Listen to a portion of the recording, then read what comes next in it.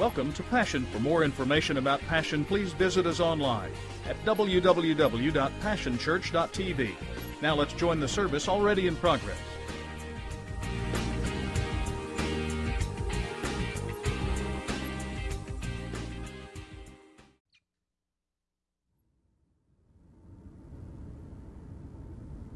We believe in the overthrowing of darkness in high places over our country, lifting a banner of truth and love, opening eyes, giving sight to the blind, the miraculous.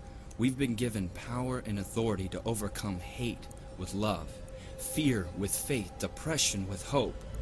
The Prince of Peace, the Lord of Hosts, the Alpha and Omega, stands at the gates of our city, calling out for the children to arise and possess their rightful place as sons and daughters of the Most High. We are not one, we are many. We are not weak, we are strong.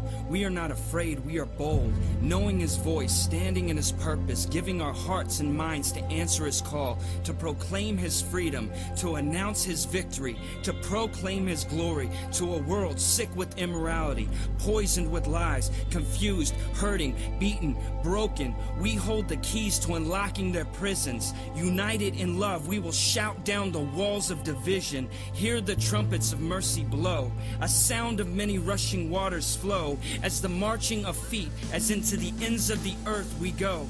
As ambassadors of the King of Kings, we declare, this is our city, this is our nation. We are the children of God, His hands and His feet, His heart and its beat. Jehovah our leader, we are His bride as He races to meet her.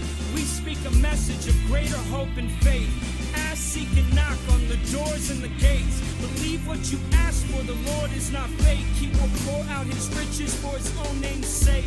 This is the quest, this is the call. Some of us might die now, some of us might fall, but fear of failure will never stop us from giving our all.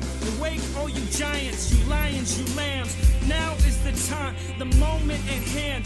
Glory unveiled as we take back our land. Dear sweet America, no longer will you slumber, being seduced by the lies of an unfaithful lover. You'll rise to your purpose, your queen, your mother. For now is the time to be a light to your sisters and brothers.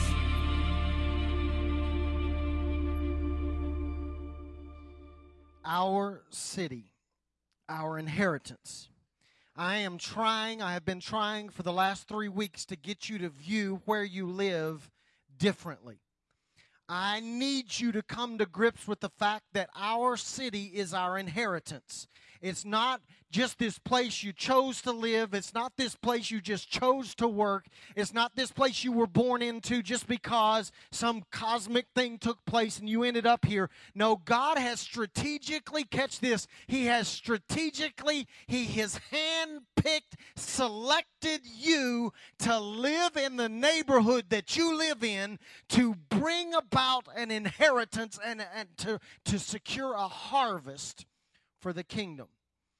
Boy, I didn't get one amen there. Y'all asleep this morning. Wake up. That is a different mentality. You didn't just pick the house you picked just because you liked the kitchen.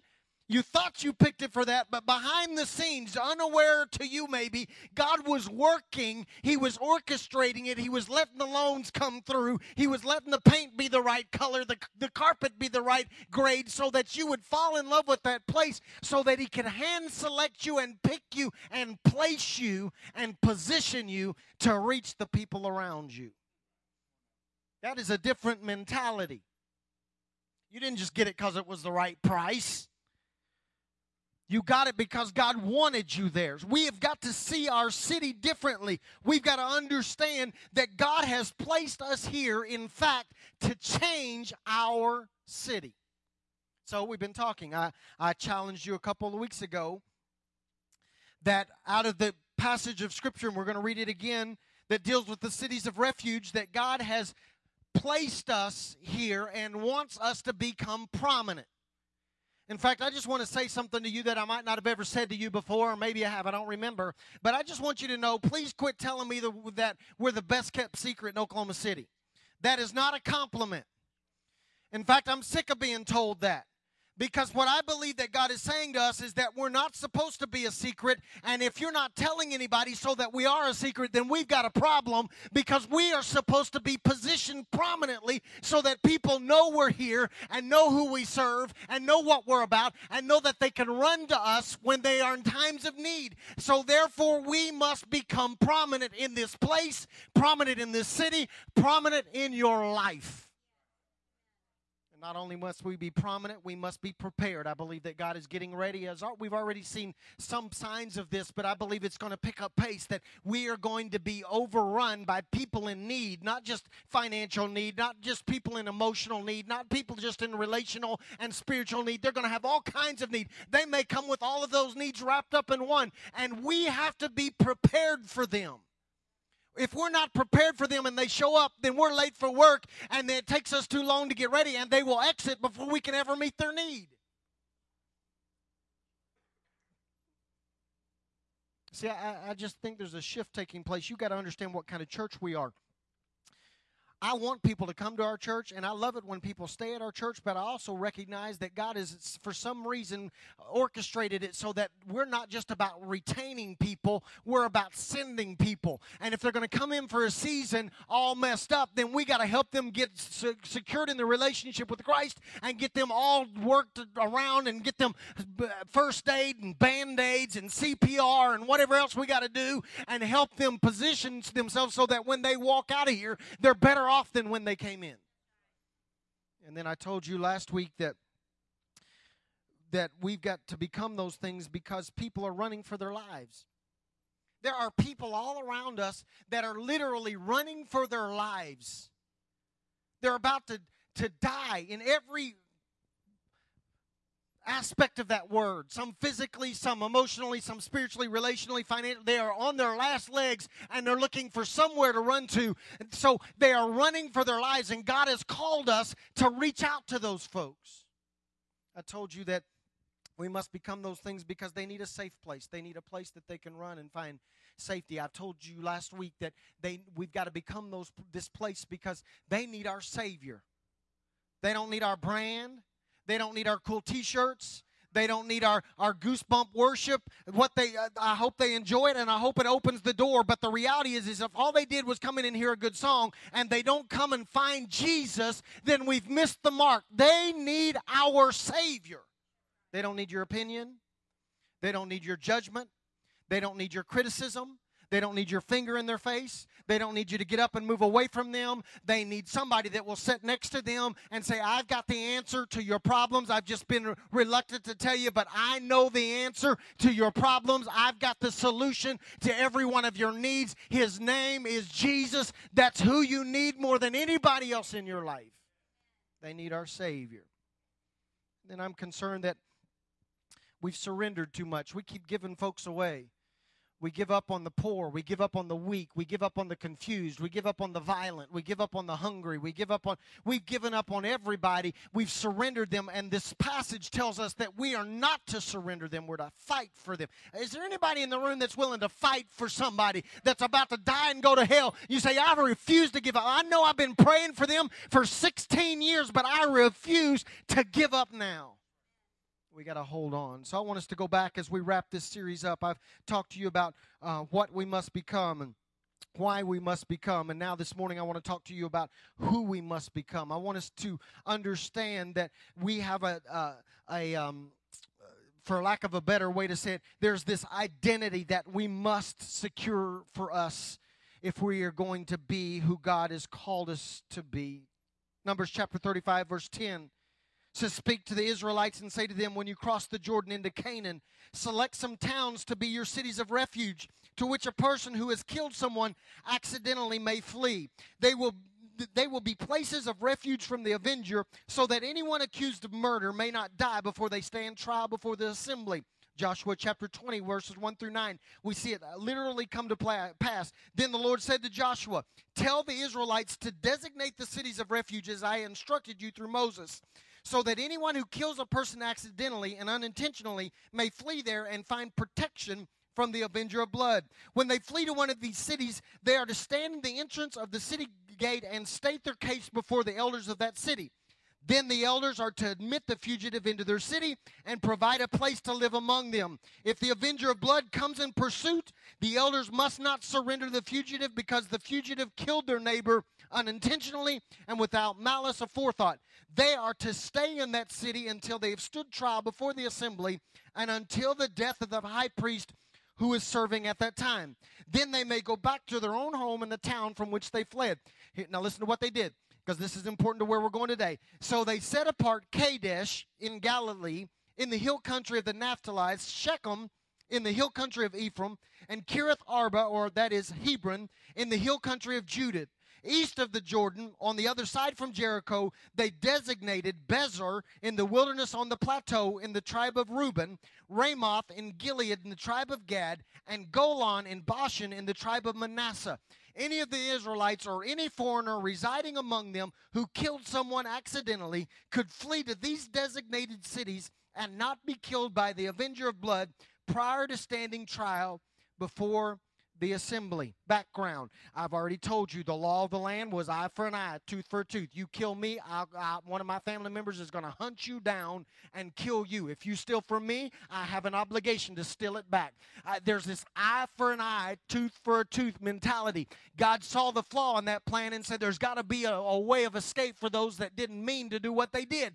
And so he orchestrated, select 3 cities on one side of the Jordan and 3 cities on the other side of the Jordan, and designate them as cities of refuge. I told you what happened. They would clear the path every year to make sure that there were no obstacles keeping people from getting there. They would clearly put signposts up that said cities of refuge on them, so that you could find them from any location in the nation in one day's journey. You could get in your chariot, get on your horse, get your Nikes on, and make a mad dash for that city if you need to, and reach it in one day's journey. You stood in front of the gate when you got there. You stated your case. The elders heard your case, and they made room for you in the city, and you moved in, and you were given a stay of execution, basically. A get-out-of-jail-free card, if you will, until the debt had been paid. That is the story we're in. So, what takes place is this. There are attributes that if we are truly going to be a place where people can run, if we are going to be the kind of people that folks come into contact with us and they find Jesus in us, then there are some attributes that we must have. And interestingly enough, the names of these set-aside cities give us a glimpse into who we must become. When people begin to talk about passion corporately, and people are talking, by the way, there's always somebody talking about us. You know how that works. When they talk about us as a body of believers, and when they talk about you individually, they should be able to pick out these particular attributes if we want to be a city of refuge for people. Let's look at the 6 cities and see if we can't learn something quickly. The first one that they selected was Kadesh. The word Kadesh means righteousness. Okay. It was basically a refuge for the unclean. I will say it again. I said it the first week, and I'm going to keep pounding it until you get it. It does not do us any good if people that are unrighteous run to us looking for something different, and they run into a group of people that are no more righteous than they are. If people from the community, our neighborhoods, our sphere of influence run to us, those of us that claim the name of Jesus and claim to be Christians and claim to be righteous, if they run into us and really get to know us and find out that we are just as jacked up as they are, then we have messed up and we are not a city of refuge. If you want to be the city of refuge that God has called us to be, one of the attributes that we have to have is we have to be a people of righteousness. A people of holiness. I didn't say we had to be perfect. I just said that we have to be people on pursuit of righteousness, better off, cleaner than we used to be.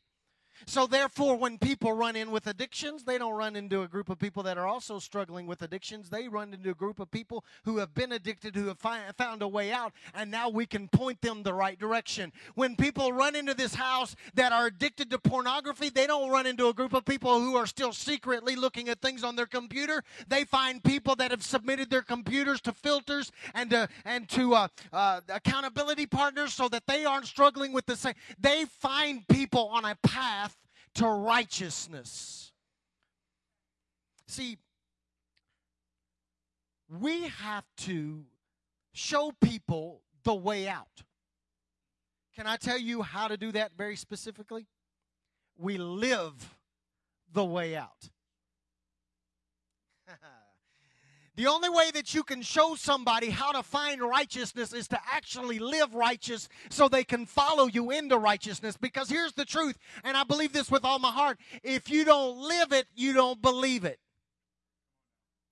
And some of you claim that you believe something, but your life doesn't match up, and so there's no match there, and it becomes a contradiction. And what I am saying to you is that we have got to live our life at such a righteous level that we stand in stark contrast to the unrighteousness around us, and they can see Jesus in us clearly. It's not hidden. We don't need a fish on our bumper. We don't need a Christian t-shirt. There is so much Jesus coming out of us and so much righteousness. We don't need a big bun on our head to say we're righteous. We don't need floor-length skirts to say we're righteous. There is so much righteousness oozing out of us that people say there's something different about them. They don't live like I live, and they are showing me how to get out.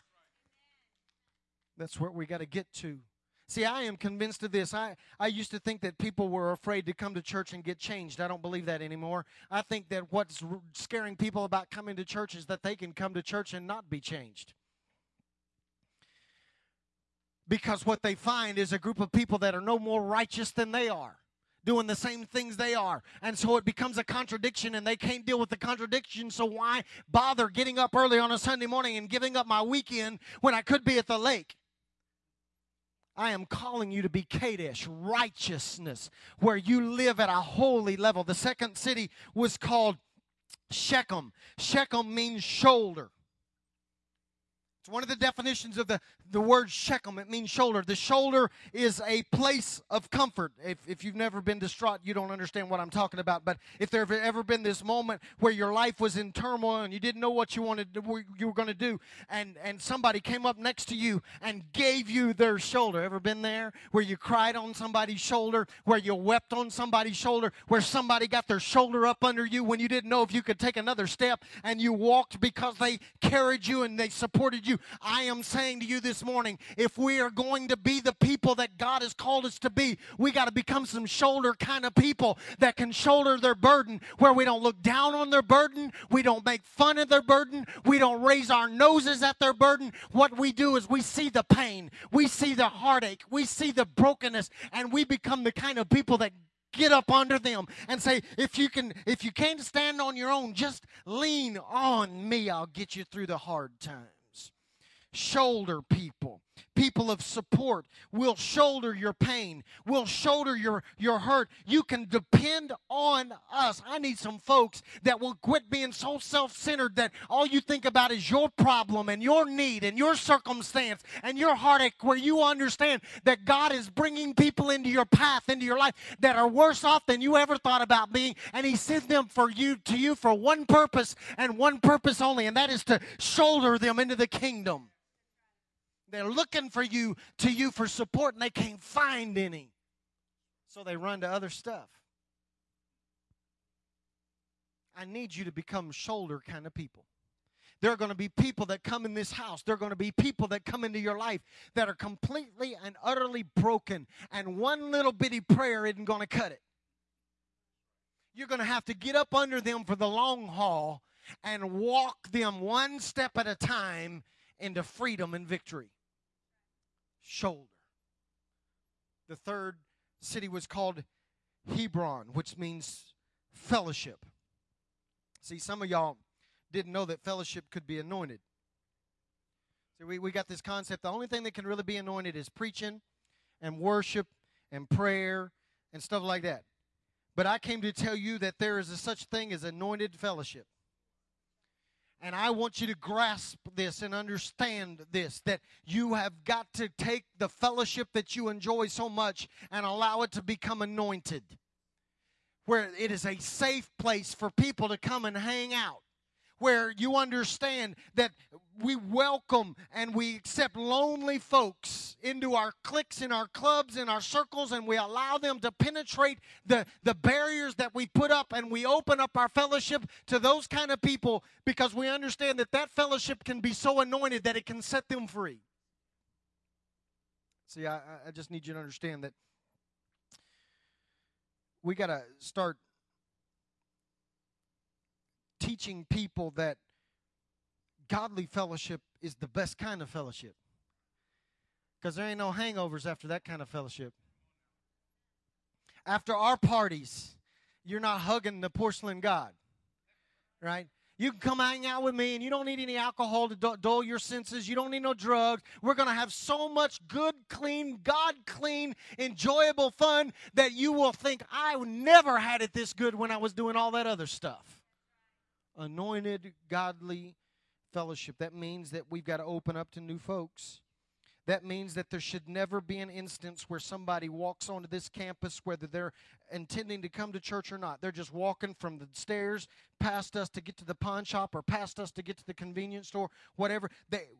We see them and we go out of our way to include them in our fellowship. We got to touch them. We got to talk to them. We got to greet them. We got to smile at them. We can't be suspicious. Man, I see some of us, we're so suspicious, man. When somebody walks onto this campus we don't know, we get real suspicious and think, what are they doing? They casing us? They getting ready to steal from us? They're going to break into my car? What are they doing? Why are they? Man, those aren't our kind of people. I don't know if I like them or not. God is sending them our way so that with one simple hello, with one simple smile, with one simple touch, that we open up fellowship to them and they become attracted to us. Did you know that one of the attributes that should be attractive to people in our community is our fun? Oh, I think they ought to be attracted to our worship. Well, I hope they are. I think they ought to be attracted for the preaching. I hope they are. But did you know that for most folks, what they're really looking for is some folks they can have fun with? I don't ever want us to get to where we're so staunch and starchy and stuck up and that we can't have some fun. In fact, I'll just say it like this. About a month and a half ago, we got together, the leadership team got together with some key couples from Bethany, where we were getting ready to start this campus. And we had a meeting to talk about starting a church over there. And we spent 2 hours goofing off. Well, we did some business too, but we were laughing and carrying on. And one of the guys came back to me later and said, you know what? We know we want to be a part of this because you guys have fun together. We haven't got to do that.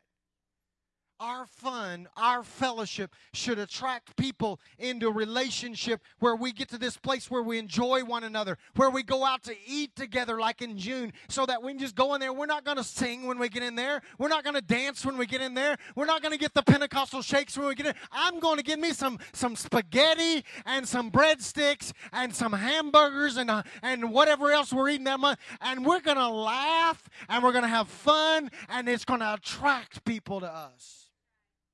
It's biblical. Can I prove it to you? Yeah. Listen to this. James chapter 3 says real wisdom. This is verse 17. Real wisdom, God's wisdom, begins with a holy life and is characterized by getting along with others. It's gentle and reasonable, overflowing with mercy and blessings, not hot one day and cold the next, not two-faced.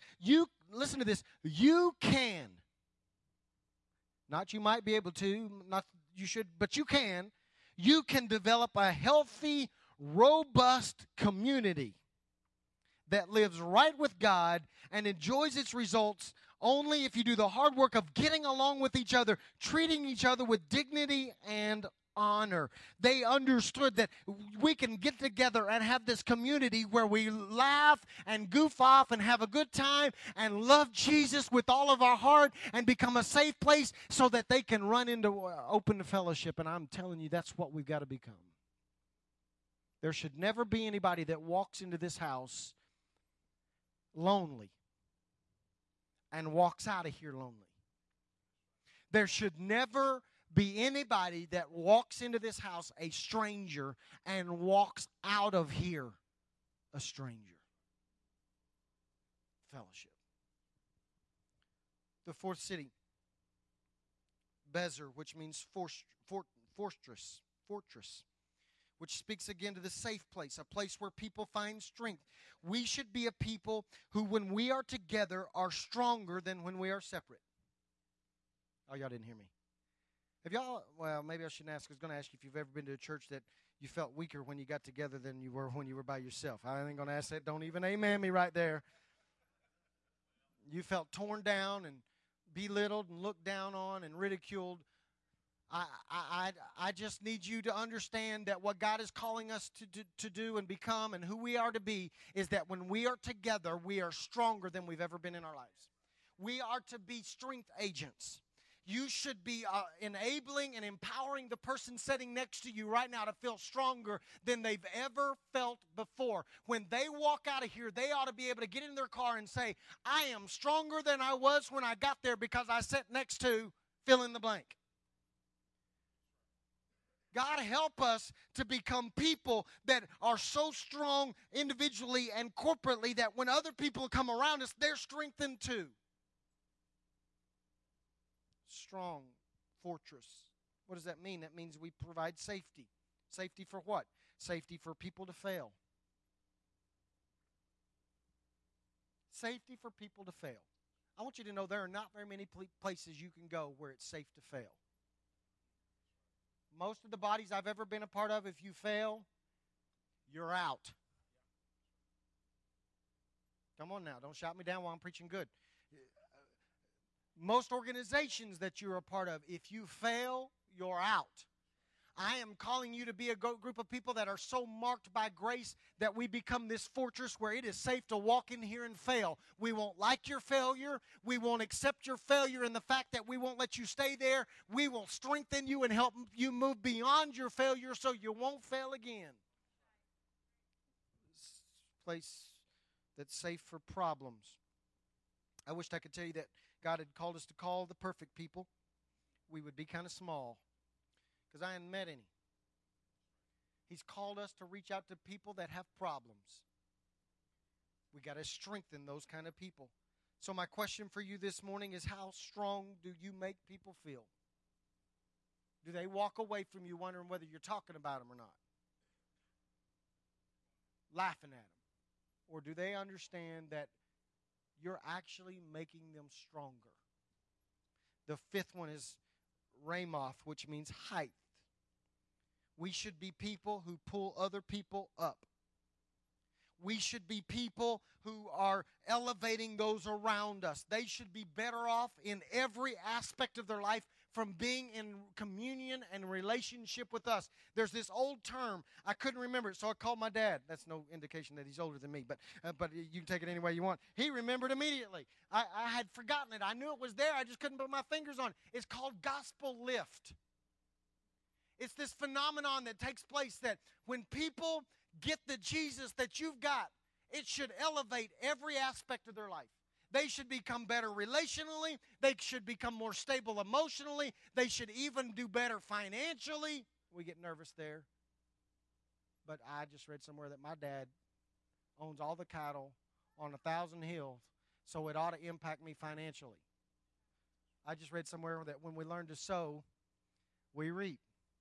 And so as we commune with these folks, there's this gospel lift that takes place, and they get stronger and go to greater heights in their relationships, in their finances, in their emotions, in their spiritual life than they ever did before they got into contact with us. I am calling you to be a congregation that learns to lift people up. That's why we feed people. We're trying to lift them up. That's why we counsel people. We're trying to lift them up. That's why we love on people. We're trying to lift them up. That's why we hide Easter egg for kids. We're trying to lift them up. We are about bringing height to people where they live a greater, more enjoyable life. I don't know. The Bible just said somewhere that when we get to know Jesus, we're supposed to have life and life more abundantly. Wave upon blessing. I wasn't supposed to get saved and then get sour. I was supposed to lift people around me. And so we've got to become this group of people that feeds people, that loves people, that blesses people, that communes with people, that fellowship with people, so that when the day is done, they look and say, I'm better off than I was. It means we don't let them live in empty apartments. Y'all don't know this, but we just furnished 2 separate apartments for 2 of our folks. I can talk about it because they're not here in the first service. They'll be second service. I won't say this. They had nothing. No, y'all don't get it. They had nothing. They were sleeping on the floor. No chairs, no couches, nothing. I walked in, and there are boxes lining the living room. That's all they've got. And we got a 26-foot trailer and filled it full. Couches and futons and blankets and pots and pans and forks and knives, and went over there and furnished 2 complete apartments. That's what I'm talking about. That's how you elevate somebody. You know what? We only intended to furnish 1. And lo and behold, this is what I'm talking about. When one person is elevated, they go, I can elevate somebody else. And this individual took some of what we'd taken them because we'd taken so much they didn't have room for it, and they put it in somebody else's apartment that didn't have anything. That's what I'm talking about. We've been blessed so that we can be a blessing. Bringing people to new heights. And then last, they separated Golan, which means joy. There may be nothing worse than Christians who have no joy. In fact, I would say to you that a downcast Christian is an oxymoron. That's 2 words that should never be placed together. We should be people who are marked by a visible joy. When people run into us, they should run into the happiest, most joyful people on the entire planet. Then why don't waitresses want to wait on us?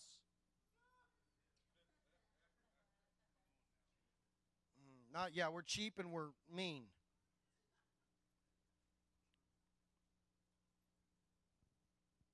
I've heard this, that it's been said that some of the meanest, grumpiest people on the planet are Christians. I don't understand that. I'm calling you not to be like that. We all have bad days. We all have bad moods. Stay home on those days. Take your Passion Church license plate off your car and hang up your T-shirt. Don't go cuss the waitress out and then hand her a tract.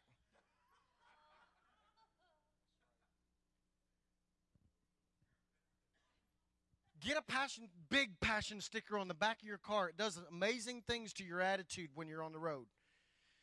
It'll change your whole personality as you're driving. I'm living testimony. Go through the drive-thru mad. Put a big old passion sticker on the back of your car and see if it doesn't correct that attitude. Some way get a handle on the fact that you are to be marked, visibly marked by joy. When people walk in here that are depressed and lonely and brokenhearted, they shouldn't walk in here and go, well, they're meaner and grumpier and more hateful than I was when I got here. They ought to walk in and go, man, these folks have got more joy than I've ever experienced. See, I think maybe what we've done is we have failed to understand that when we meet Christ, we are to be infused with joy unspeakable and full of glory. And not only do we struggle to incorporate that into our worship, we struggle to incorporate that into our lives. I'm just that way. I'm just kind of grumpy. No, you're not. You're sinning. Get your joy on. Some of you need to go check your joy tank. If Jesus saved you from dying and going to hell, you should be the smilingest, happiest, great day person that ever lived. It means that you should be able to go through trials and still understand that that doesn't impact my joy, because my joy is not determined by my circumstance. My joy is determined by my Savior, and He's given me joy unspeakable. Acts chapter 2, I want you to listen very carefully to this, because it shows us that joy should set us apart. Acts chapter 2, verse 46. Listen very carefully. They followed a daily discipline of worship in the temple, followed by meals at home. There's that fellowship. Every meal was a celebration. it was exuberant, and it was joyful. As they praised God, it was joyful. Now listen what happens. People in general liked what they saw. So every day their number grew as God added those who were saved. So they're so marked by joy that people liked what they saw. When's the last time you heard that about a church? I need you to become people who are so indelibly marked by joy that you become like a flame to a moth. People are attracted. They find out, man, why are you so happy? Why do you have so much joy? How can you endure the hardship you're going through and not be freaked out and on Xanax and on Prozac and on whatever else you can get on? How in the world can you? Because I found joy. That's how come. And they go, I want that. I want that. And they'll follow you here. Psalm chapter 19, verse 7. I'm almost done. Last verse of Scripture says this. The revelation of God is whole and pulls our lives together. The signposts of God are clear and point out the right road. The life maps of God are right. Here's what they do. They show us the way to joy. Let me just ask you this question this morning. Do you have any joy? What if you go and leave this service and your car won't start? Do you have any joy? What if you go to the restaurant this afternoon, hand them your card, and it won't go through? Do you have any joy? What if you go home this afternoon and your righteous little son or daughter suddenly becomes possessed of something and acts crazy and you want to beat them to death? Will you have any joy?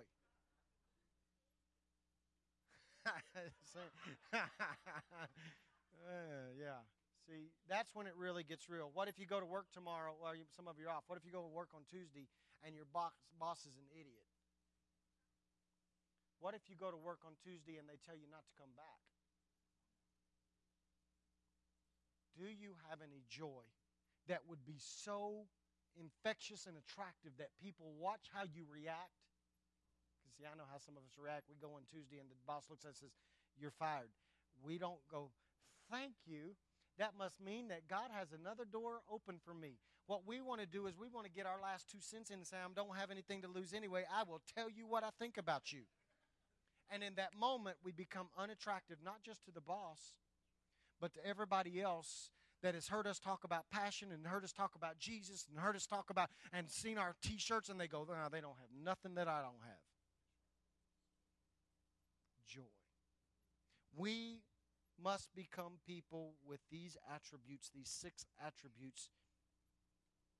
We must become people that are righteous. We must become people that have a shoulder that people can lean on. We must become people that are strong. We must become people that understand the anointing of fellowship. We must become people that are marked by joy. We must become people who are marked by bringing people to new heights. That's who we must become. Otherwise, they run to us, and then they run away from us. So here's my question, and then we're done. Which of these cities describes you? Some of you are really strong in joy, just not very strong in strength. Some of you are very strong in righteousness, but you've got no joy. It's just diligence. I just got to be holy. Which city describes you, and which city are you weak in? And what I would say to you this morning is we got to have them all. There's got to be a holy mix of all this in our lives.